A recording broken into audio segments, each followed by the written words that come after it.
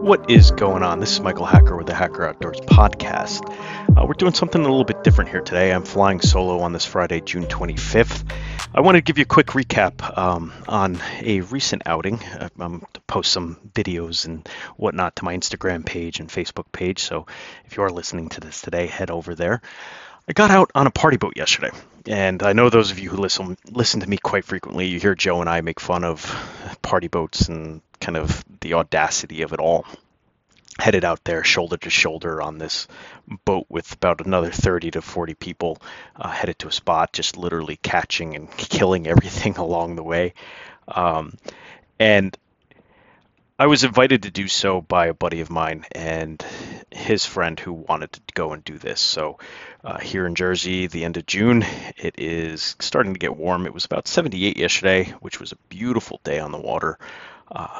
But for the most part, the blues and the big striped bass have moved out to sea, have moved up to the New England area, which I will be at some point this summer. And we are left with just fluking or flounder fishing. I think they're called summer flounder. Always kind of catches me off guard, the two different terminologies there. So, I haven't been on a party boat in probably 20 years, right? Maybe even longer than that. I believe I was somewhat of a kid at that time. We went for weak fish and fished pretty much right under the Verrazano Bridge for that, getting passed by these massive mega tankers coming out of New York Harbor and Newark Harbor. So when I was invited, I was a little apprehensive at first, right? It's not really my philosophy to go out there and be shoulder to shoulder with other individuals. This is why I avoid opening day on trout season. This is why I, prefer surf fishing, the solitude of fly fishing up in the woods or, on lakes. And I said, you know what, let's do it.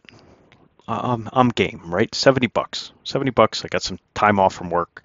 I'll go spend some time with some friends, hang out on a boat. How bad could it be, right? At the end of the day.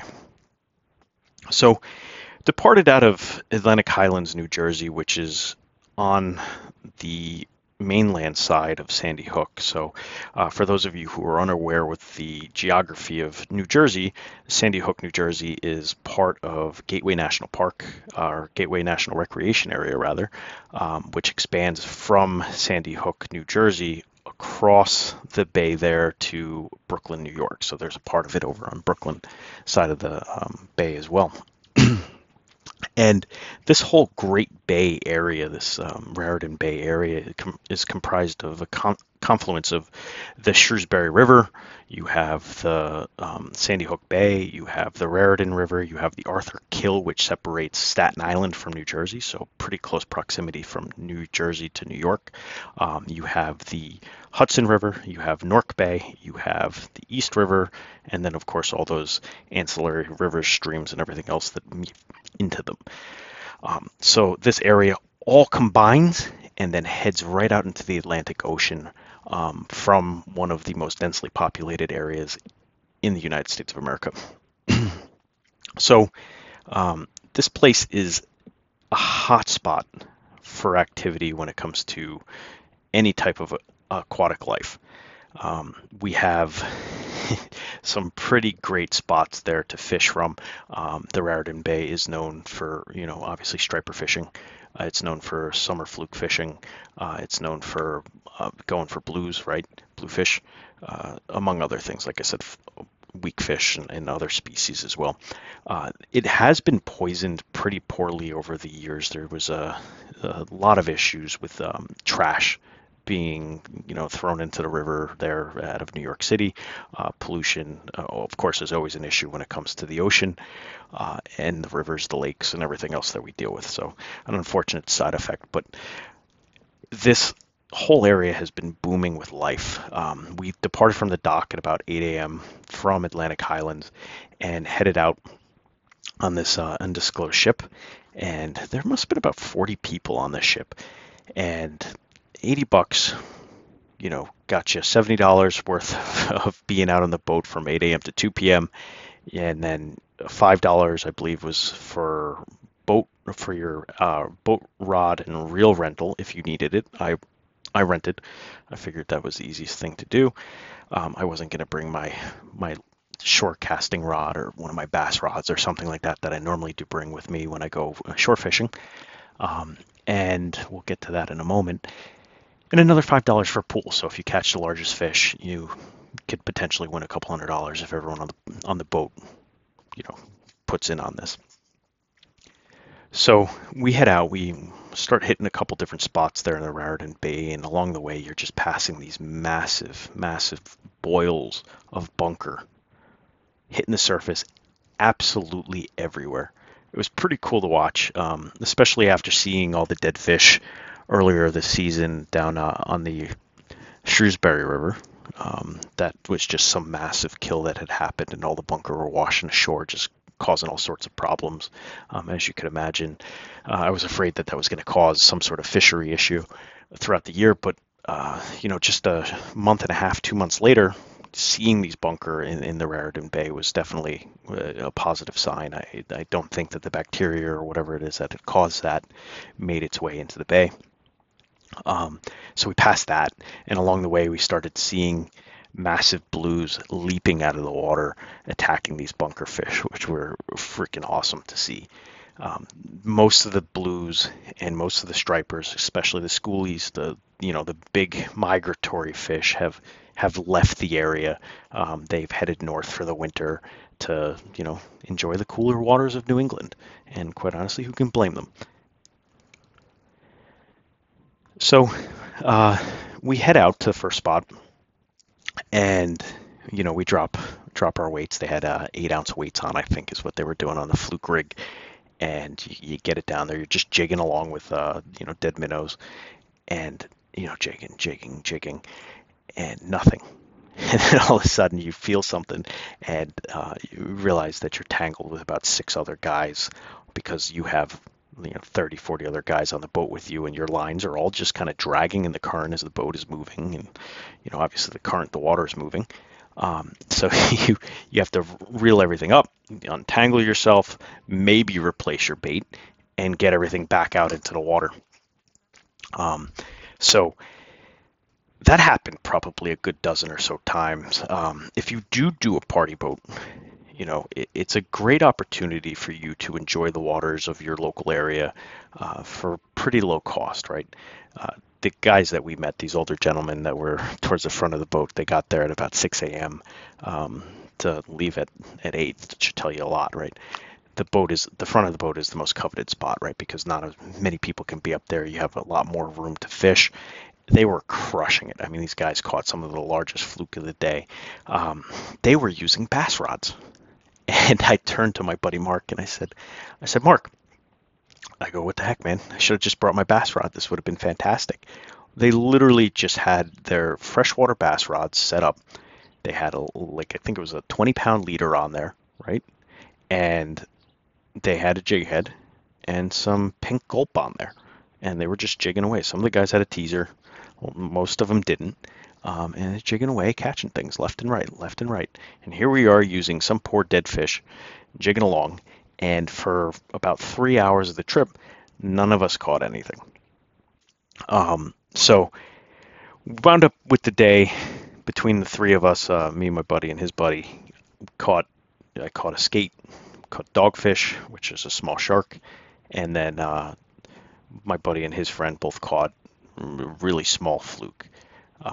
And actually, the guy to the right of me caught probably the smallest fluke I've ever seen in my life. If you've ever watched my Instagram videos, I caught probably the smallest bass I've ever seen in my entire life last year.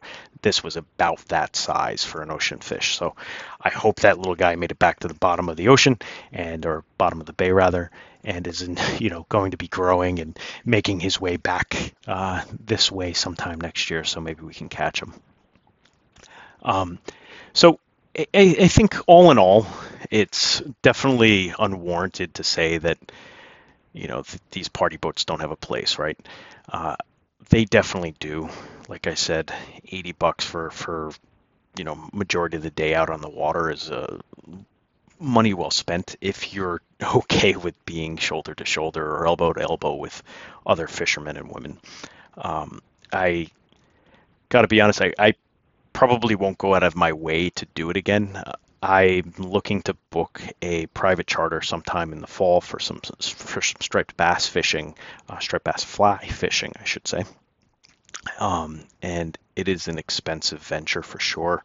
I'm hoping to get a few people on that ship and, just fly fish. But I'm intrigued to kind of see what happens. I was expecting us to get out on the water, and there's at this port in Atlantic Highlands, I think there's 5 or 6 different charter boats or party boats that are all docked next to each other. They were all filled to the brim, just like ours. And was expecting us all to kind of follow each other out into the water and find this, spot that the fluke were at, and everyone's just casting into them, just like I saw in some, early season and then even late season striped bass season fishing, because they see the bunker running or whatever running, and the striped bass just hitting them on the surface, and out of nowhere this massive amounts of seagulls and birds are descending upon this pot of fish because they want to eat it as well.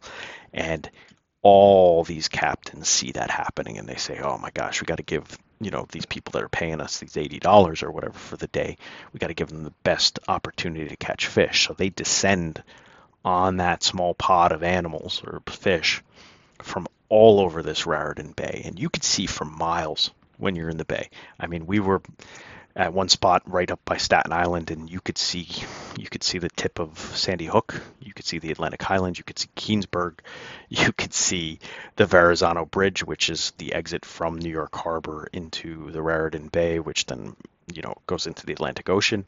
You could see, like I said, Coney Island, Brooklyn. So you're on a ship out there and you're fishing a spot and you're not getting anything. All of a sudden you see these seabirds roll in and start descending on a spot.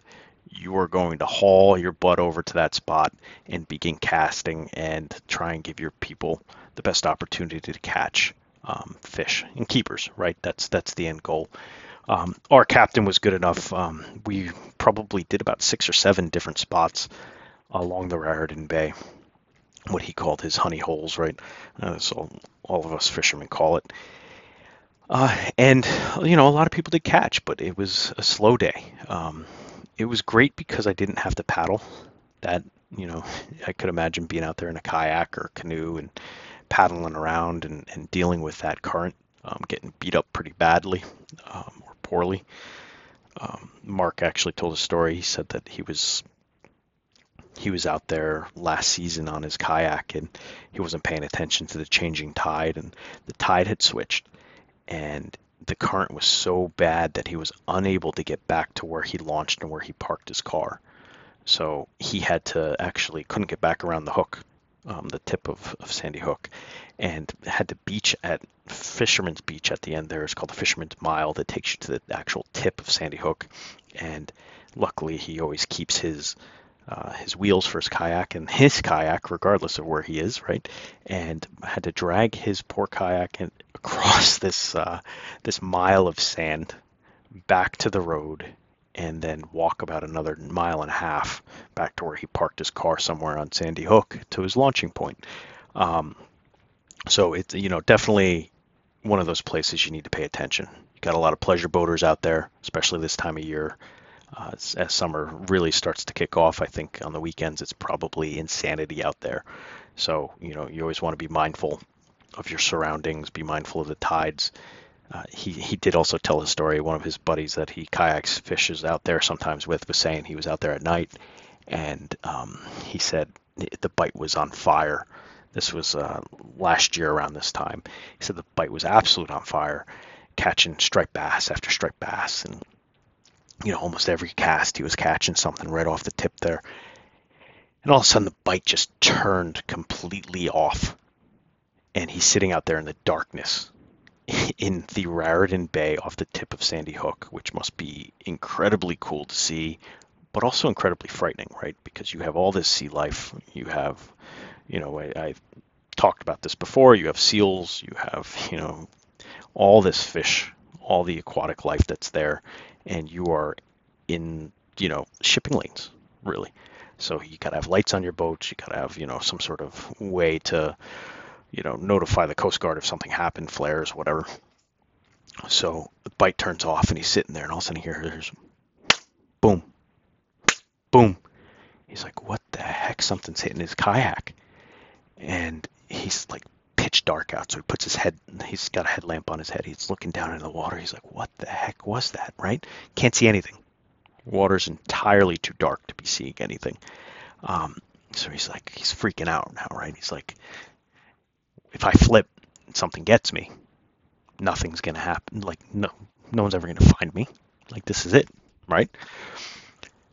Oh, he's looking around, doesn't see anything. He hears again, he's boom, boom. And then all of a sudden his kayak, the front end starts going up and is like straight up in the air. And he's like, what the heck? And he turns around and there's a seal on the back of his kayak hanging out, using him for a free ride. So that's all I got today, guys. Hopefully you enjoyed this kind of short form podcast. I know I said I was going to have a buddy on this week. I had to bail, unfortunately, on Wednesday night, which is when we normally record. Had to deal with some personal items that needed attention. And he said he can do next week. So looking to record next week. I hope to have it up on Thursday. Hopefully you enjoyed. Brian also wants to come back on. We're going to do a one-on-one. We're going to talk about him surfing over at, I call it still Xanadu, but the American Dream, Scoot and Surf down there. So he wants to give us a recap of what that was like. And of course, I'll keep you posted on my training for Tough Mudder. We're a few short weeks away from that. I've been lifting my weights quicker than normal for a little bit of cardio.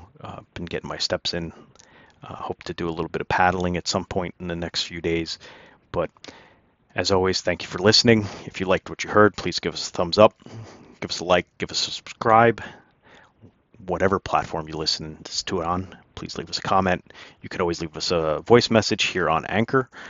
We would love to hear from you. I do hear from time to time from people, usually respond one-on-one there, but if you'd like it to be on the show or you would like to ask us a question about something, by all means, please do so. Again, have a great weekend. Take care.